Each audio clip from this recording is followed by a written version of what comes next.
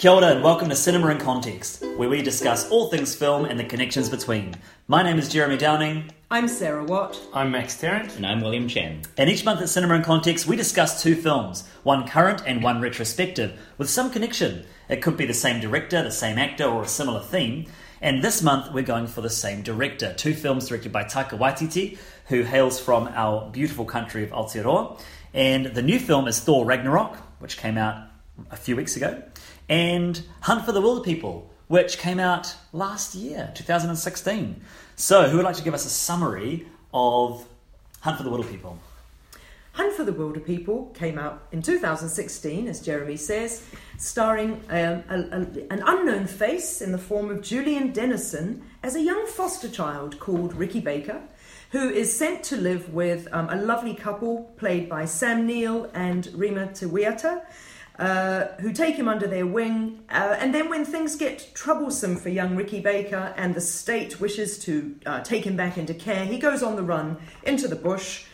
He goes bush, I suppose we would say, if we were Australian, with Sam Neill. And so we have that lovely sort of odd couple relationship that unfurls in a bit of an action movie, serious throwbacks to 1980s Taika Waititi-isms, and all the things that we know and love. And I think it's worth noting as well that it's based on a novel by Barry Crump.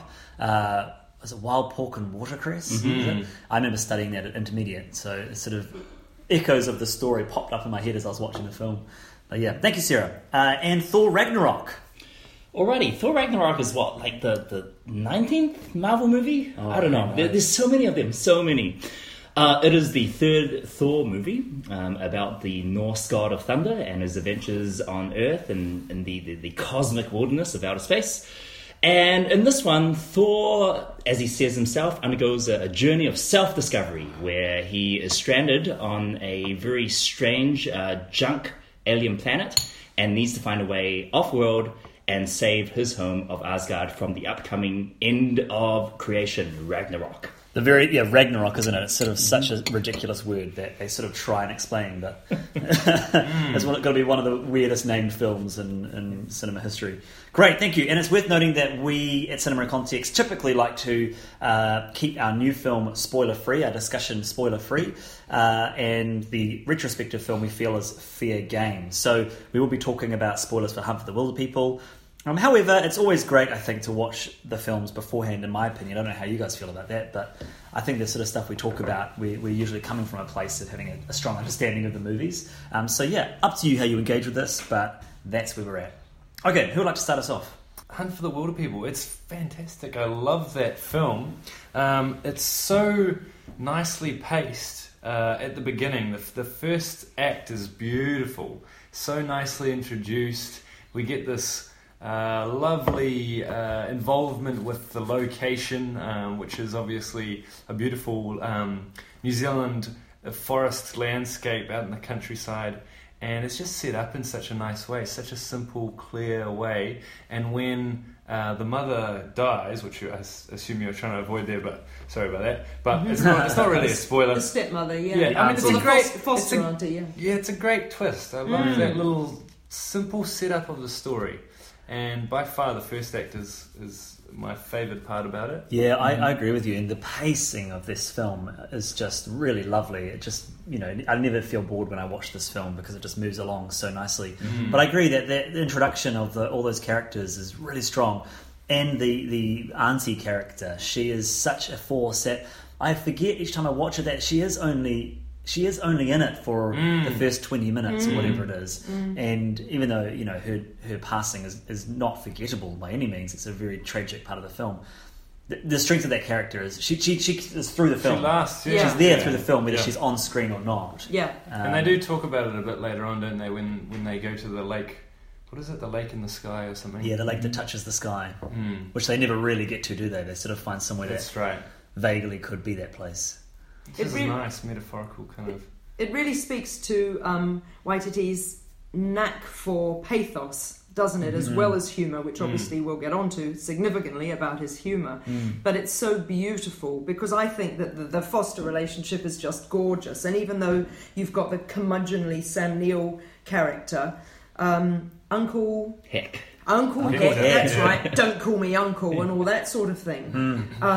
Even that is desperately moving, and Heck's love for the auntie and his grief is desperately moving as well. And so really pitched really beautifully, isn't it, that you've got some characters who are hilarious in their own right, but who put together in a relational sort of sense are really real and moving. It's beautifully done. This is not played all for giggles at all. I find that really... I watched it again last night for, I don't know, maybe the 5th time or something like that. And I remember the last time I watched it as well, I had the same reaction, which was I was laughing, but I sobbed really hardly at a couple of points last night. I think the connection with, we've talked a lot about the fact we're all teachers and we're teaching in communities that are low socioeconomic. So characters like Ricky Baker are in my classrooms every day. And I think just the fact that he's a kid that he's literally told in the first few moments of the film, nobody wants you. And he finds this really loving relationship with the Rema Te Wiata character. And then, of course, the developing relationship with him and Uncle Heck it's really affecting, and to think that here's this kid who just is really happy, but actually there's deep sadness there. And I agree with you. In Taika Waititi, all of his films, he's able to capture real sadness of life. A lot of the characters are in really dire sort of situations, or they've got very kind of troubled pasts. But it's still the joy. The joy of life is so present in that as well. And I actually watched all of his films in preparation for this podcast. Rewatched them all last weekend. Wow. And Boy is incredibly sad, but very funny. I think just thinking about Boy makes me tear up. Some scenes in that movie, holy moly. Yeah. There's definitely the shots of them cradling the baby while the mother's and the blood on the sheets, and that's all you see from the child's point of view. And then and I'd forgotten in Boy, and I know we're not talking about Boy, but the revisiting of that, and he realizes that his dad was never in those memories, and just some really impressive visual storytelling. But Eagle versus Shark as well, there's a whole family history where the main character one of the main characters, Jermaine Clement's character, he's lying about where his mum is and what's happened to his brother, and it's funny, but it's deeply sad. It's kind of escape. It almost seems like it's escaped through humour, right? You kind of can deal with the sadness through humour, obviously. Absolutely. Yeah, and I rewatched Two Cars One Night just for kicks this week. Having not seen it for years, actually. Yeah, same, of course, same. that was his Oscar-nominated short film. And it's exactly the same. You've got kids who are actually in a really sad situation because they are forced to just sit outside the pub where their headless, nameless, faceless parents have gone into this pub for a couple of hours, and they're sitting outside in the car, in two separate cars, obviously, hence the title. And the delightful interactions, the really truthful, cute, funny, not put on, really realistic but delightful interactions between these sort of abandoned kids again. Sort of does seem to be it is, isn't it? Obviously, it's a theme throughout a lot of these films. That's what struck me when I was watching these films. I realised that I've seen all of his films at the cinema. I've loved them, all of them. But I've really taken him for granted. And I think it's that funny thing, isn't it, that when one of our own kind of makes it on the big stage, it's like, we're like, yeah, that's one of ours. Not that I've ever been disrespectful towards Taika Waititi in terms of talking about his work, but I haven't afforded him the same level of kudos that I would, say, Jane Campion or Peter Jackson. But he has a really strong visual style. He's an auteur in terms of visual and the way that his themes work in his films. And I really respect him for that. And in fact, he's had a better hit rate than either Peter Jackson or Jane Campion in terms of his films, because all 5 of them have a real strength about them and a real confidence of voice. I would say as a visual storyteller, it's also interesting because he is an evolving visual storyteller as well. You watch stuff like Eagle vs. Shark and even Boy, and there's bits from those movies that feel really Wes Anderson-y. And I don't know, I think it really jumps out at you, where it's like, oh yeah, this is what Wes Anderson would do. Whereas you move on to, Thor Ragnarok. Thor Ragnarok particularly, there's some shots there which are very obviously the work of someone with a strong artistic vision. I guess he and his team. But that are unlike anything you've seen in a superhero movie ever. Let's talk about that, because I fully agree with what you're saying, and that's I will say that there are a couple of composited shots, which are look very fake in Thor Ragnarok. Like there's the scene where they're on the sort of grassy outlook that you think, oh Do you gosh. think that's on purpose? No, definitely not. That was a reshoot. It was, wasn't it? Because in the trailer, that moment happens in a New York Why back was it a street. reshoot? There's a lot of talk about that because they showed the original version to test audiences. They thought the test audiences thought the city setting didn't fit for the emotions, and so they green screened everything. Oh, so the fact that it does look a little bit funny, because the lighting's really flattened. so it does look green screeny, and Yeah. you never know. You know, I talk about him like I know him. I don't, but you never know with Taika whether he's kind of tapping his nose and he's having a bit of a wink at you, and going, "Look, this is a big movie," or whether actually it just looks a bit crap because it was a reshoot, as you say. He did talk about interviews that he this film doesn't necessarily have a sort of crappy on purpose style, but then maybe it kind of does, and I'm kind of happy about that. So I don't know. Yeah, I don't know. I would say it totally does. Did you see those outfits on those spacemen? Yeah, Like foam things wobbling around. That was amazing. Yeah. And even I mean, maybe this is lesser so, but it has the visual style of kind of a rundown kind of future, right? Because we've seen so much recently in Blade Runner and in Valerian and stuff like that. What's the other one? What's gone out of my head? The big hologram characters.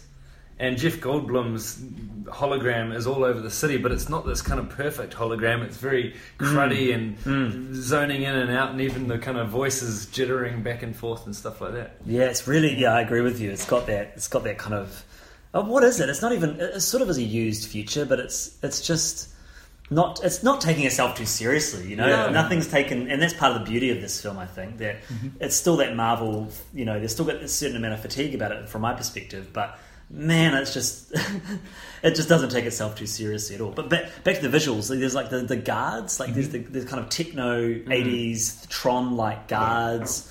The set is kind of strangely garish colours. A lot of it's very over the top as well, you know, like sometimes you see in the background people have got these guns that are kind of mangled and twisting and huge, and they've got big neon lights plugged into them and all that kind of I mean, it's drawing heavily from the work of Josh Kirby.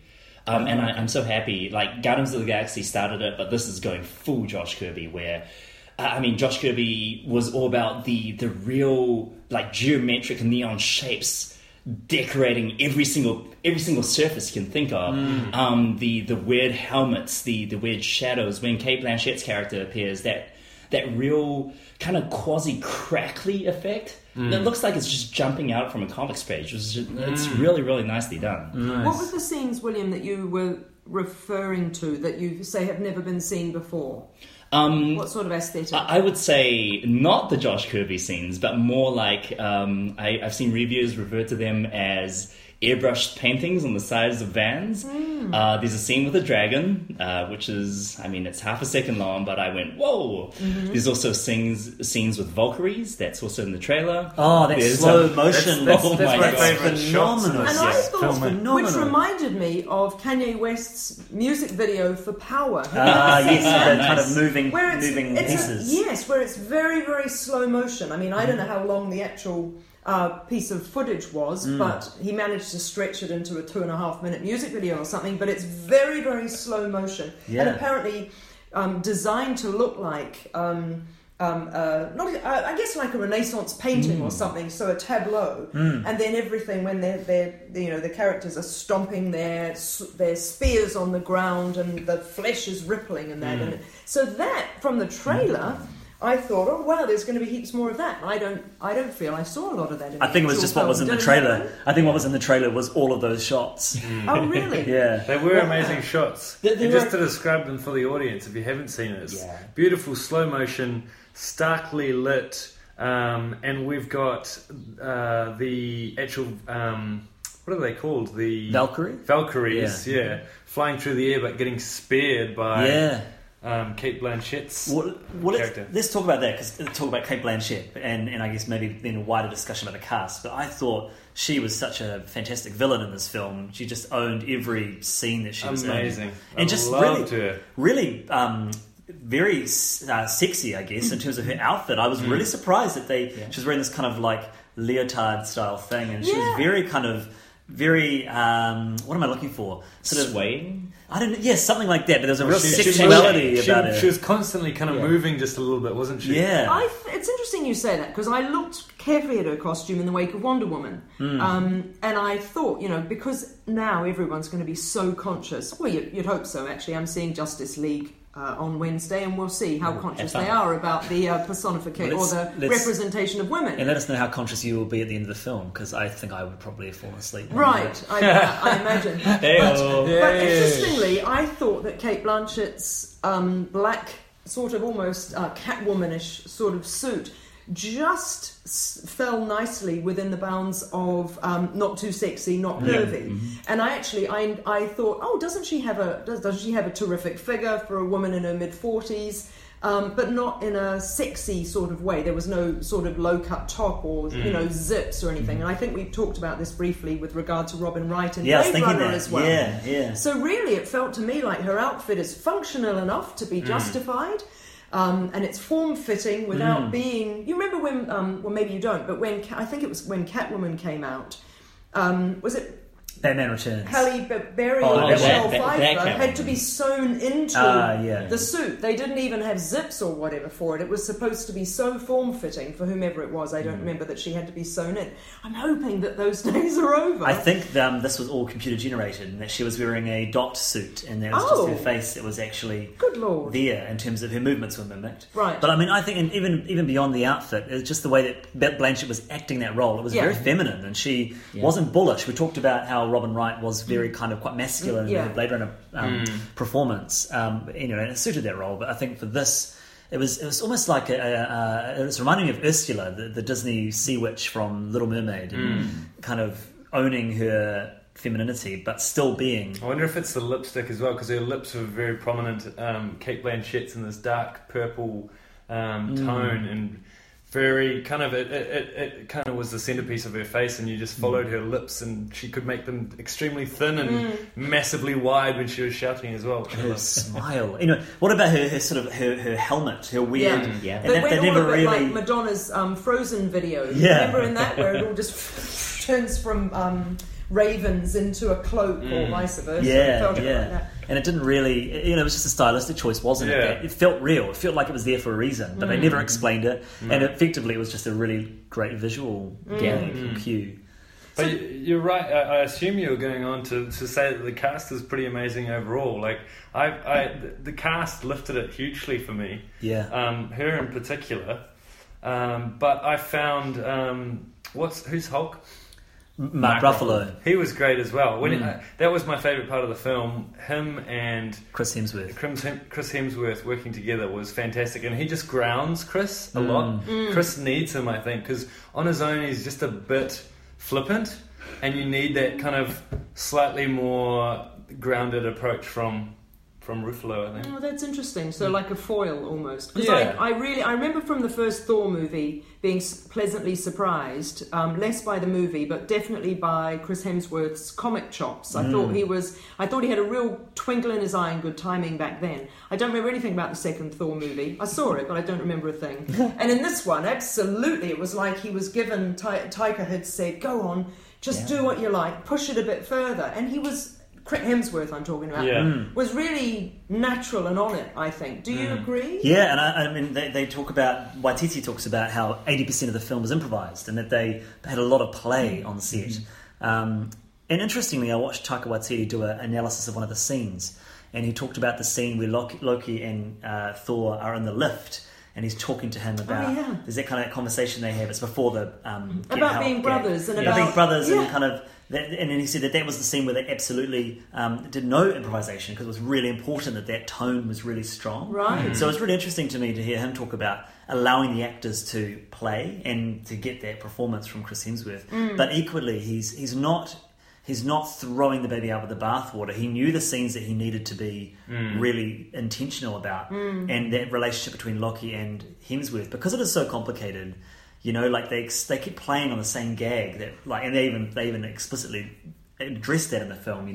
Loki, you're always the mischievous one, and you're always going to screw me over, and I'm always the one that believes you. But to get that right, I think Taika Waititi was very intentional. And it's kind of interesting, if it is so much improv, at the start there was a few jokes for me that were a little bit more flat, kind of like just felt like they were just chucked in. And that was kind of a bit weird, but it becomes the part of the tone of the film. And then later on, it's not like they're trying to go for a big gag. It's just like, oh, we're just playing around. Yeah. It's like, you can laugh if you want, but geez, I don't really care if you don't get it. Then of course there's some big ones and there's some small ones, and so that's quite nice. You've probably nailed Taika's whole filmmaking attitude. You know, because you're right. It's such a subtle.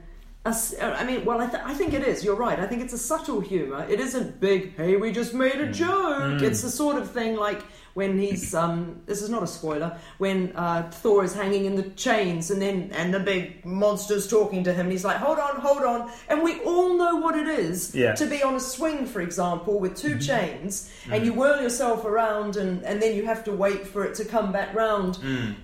And it's those kind of just subtle, accessible, relatable little jokes that make it delightful. But you're right; they're sort of they're strewn through the film, but it's no big deal if you laugh or if you don't laugh. I would agree with you, Max, as well. That it took me aback when I watched this film. I was so taken aback at how frivolous the film felt, or how much it wasn't taking itself too seriously, that initially I was like, oh, do I like this? This is very different. And then once I'd kind of got into the groove of the film, I just had an absolute blast. But it did take me a while. It was a pretty major tonal shift from any other thing that Marvel's really done, eh? And I will say, it took me about 20 minutes, I think, after the introduction of Cate Blanchett's character. That's when I really felt the groove of the movie.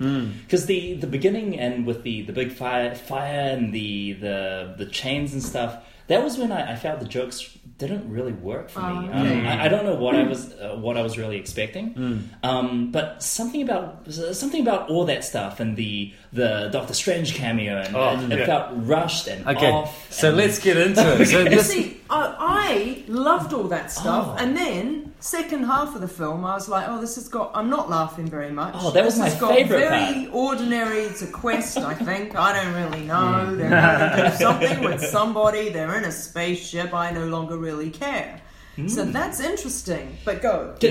Sorry, mate. Just the first, I would say, 20 minutes felt so truncated and rough. And it wasn't until we get to, as you say, the quest, kind of a narrative, that everything started falling into place. And I felt that the jokes had more room to breathe, and the characters had more time to shine individually and also in the ensembles that we find them in. Completely agree. So I was coming into this, and I was pretty critical actually of this film in a lot of ways. I got into the groove, same kind of place as you probably, but the start is kind of pretty crap to me in a lot of ways. I felt like the first scene after he's been down in hell is really flat, and it's got lots of dialogic exposition, so exposition purely through talking, which I felt like didn't have any tension. I don't know if it was at the zone I was in or anything, but I just switched off. It was like so I kind of didn't know when they went to Earth and they saw Doctor Strange, and then they shot off to another place where they saw Odin. It was kind of like they were just zooming around right at the start of the film before they'd really established a location of where the film was kind of set. And so I didn't get any kind of sense of... I think that's a fair criticism. If you think of... You guys as English teachers probably know the hero's journey. And you start somewhere and you kind of establish a location, and then you have the journey which goes outside of your location, goes somewhere, and then you come back to your original place. And that's really satisfying because you know the place from the beginning. And when you get back there, it's a resolution. So you go, oh, great, we're back here. I wonder if, I think what William's saying in terms of the introduction of Cate Blanchett is that's when the story really kicks off. Probably because that is where the story kicks off. You know, you've got this James Bond introduction with the flame demon. Then you've effectively got cleanup from the previous films with Odin and Loki and all that kind of stuff. And then you've got Marvel studio head injecting connection to other films with Doctor Strange to sort of shoehorn into the story. Just crowbarred in, yeah. So I think that's a fair criticism. So I mean, I'm of probably both minds, and that I actually still really enjoyed that opening sequence like Sarah, but inequally was really enamoured with it by the end. My only issue was the fact that it was so jarring. It took me a while to get my head around. It just doesn't set you into the film. Once Cate Blanchett's in there, And once we have a bit of stability in the place, when we know that we're actually going to be at the Junkyard Planet for a little while, and we're starting to develop some characters, it's more fun. You got Chris and Ruffalo working off each other. That's where it kind of slows down, and you're like, okay, let's meet these characters. Talking about that, Jeff Goldblum was so much fun. I had such a joy watching him, and he clearly was having a lot of fun improvising. And there's a part where he asks Rachel House's character, he says, what does it smell like? And she says, burnt toast. And he giggles, and I reckon that was a genuine giggle. Like, I reckon that was...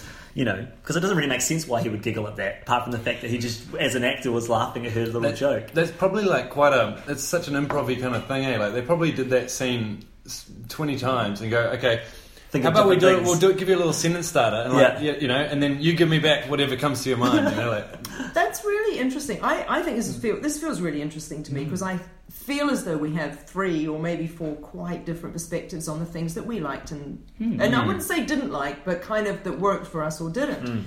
And my big thought through the whole film was, here I am in a New Zealand audience, and we all get this because we get him, because we've seen his films, and I know some of his films have done really well abroad. I totally get that. But this still feels to me like a quintessentially, hey guys, look, I'm doing a Hollywood movie, but I'm going to inject heaps of Kiwiana into this for you guys, and that we're all like, we're in on it, and we're like, yeah, he's doing this for us. So I was very concerned about how the film would be received internationally. Well, now, that was weeks ago, and obviously internationally the film's been very well received, and audiences are loving it, and they totally get the humour, and they think the rock monster's really funny, and that's all neat. And I still don't really know what I think about all that.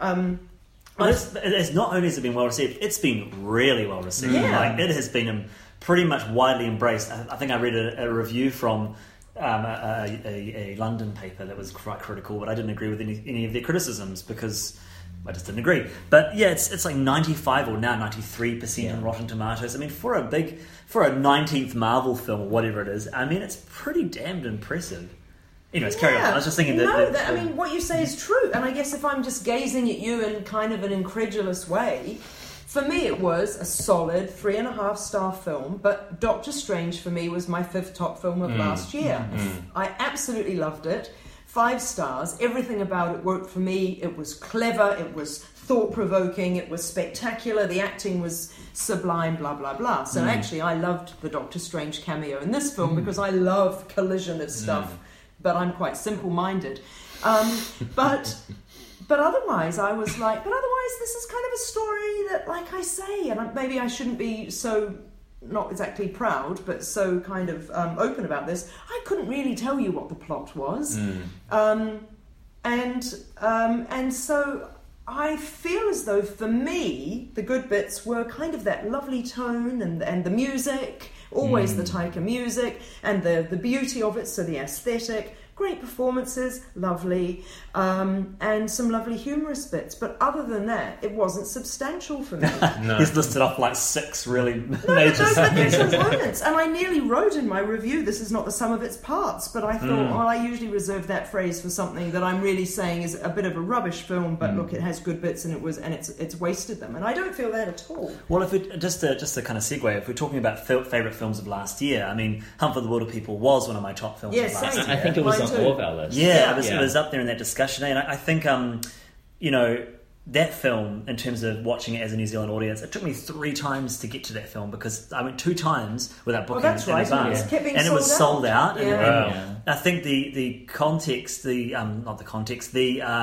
film has really injected itself into Kiwi culture. Wilder People, and it's just a really impressive feat of cinema. I was laughing last night watching it again because I'd forgotten the Lord of the Rings joke when they're sitting underneath a tree and he sort of whispers Lord of the Rings, But there's something about what Taika Waititi has done in terms of capturing Kiwiana in a way that's really impressive Now, is it impressive in a Kiwi context? Boy, eagle versus shark, etc., etc. I would say, yeah, it's impressive, but totally works, and we're all lapping it up, and we're delighted. Okay, so here's a provocative question.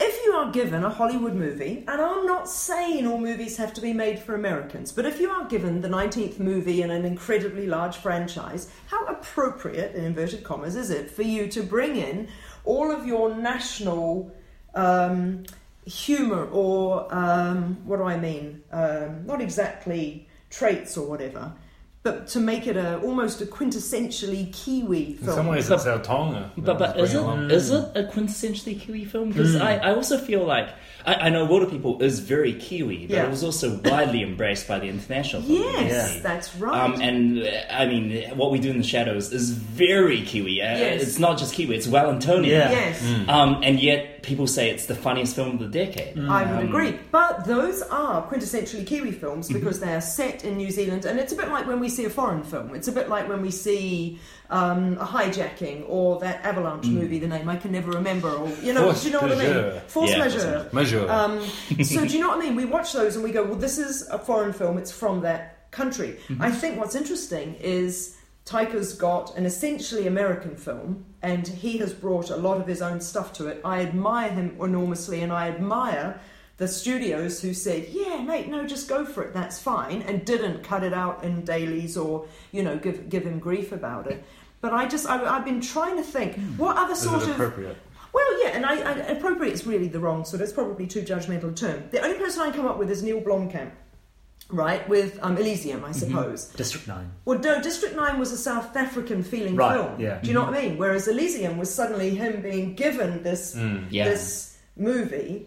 And I was thinking, all right, well, how much did he bring his South Africanism into that film, aside from obviously filming it there? Do you know what I mean? Yeah, I do, and I would challenge you because I think that, again, and you correct me if I'm wrong, but I think it's underestimating how much Taika Waititi has impacted our identity of Kiwi cinema, because before Flight of the Conchords and Res Derby, I would argue that this sort of self-deprecating humour was a widely accepted part of Kiwi culture. Yeah. And that, sure, there's been Billy T. James and things like that before, but until Flight of the Conchords, that was so new, and we were so identified with that sort of, we're Kiwis in New York and we don't really know what's going on. Yeah. And he was instrumental in that TV series with Jermaine Clement and Brett, I forget his last name.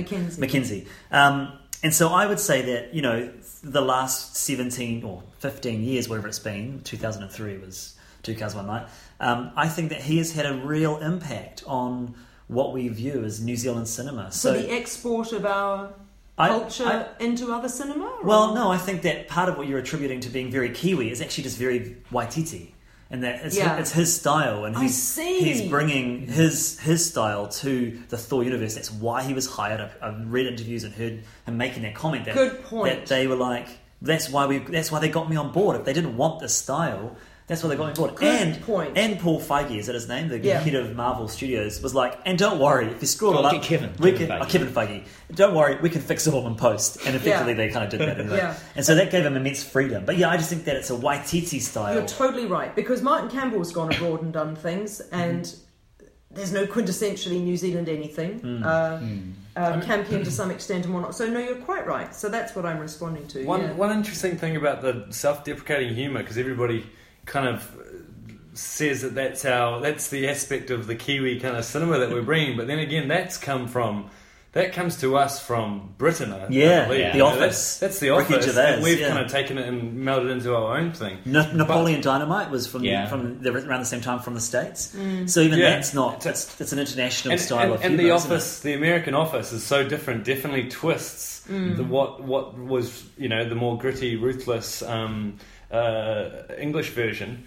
But I almost think that's an interesting comparison between David Brent, Ricky Gervais, and Taika Waititi, and how long your bag of tricks that you bring along to Hollywood can kind of last you. If it's humour, and so it's going to be. I think Waititi does the same things in everything he does. I think very good comparison. I think the problem with Gervais was it's kind of just him though.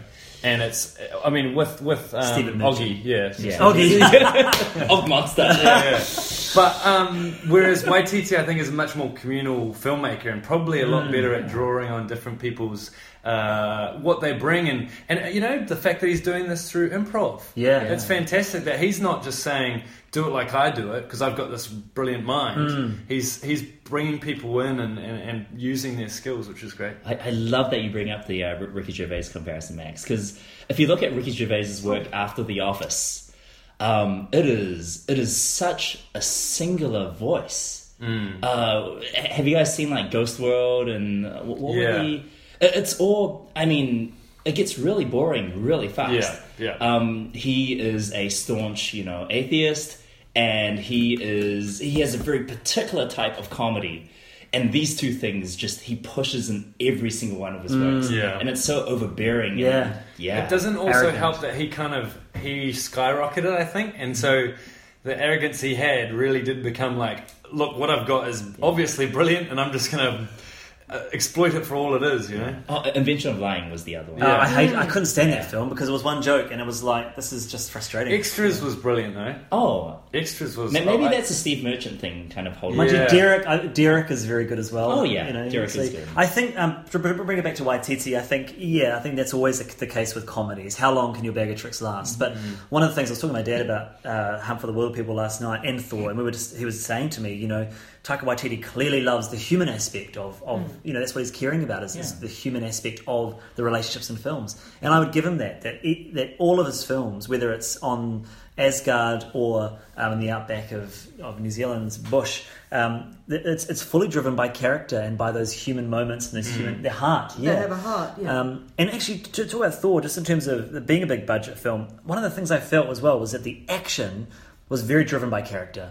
It almost didn't feel like it didn't really feel like there was action happening sometimes when there was. Hardly at all, yeah. I mean, there was, because when I watched it again, I was like, actually, there's a whole lot of action happening, but none of it's that kind of like, flipping, Man of Steel, when they're just for 20 minutes fighting around a city. It's just glass and steel exploding everywhere. It's not that sort of storytelling, isn't it? He's really, it's driven by character. No, I think he did say that a lot when he went into it.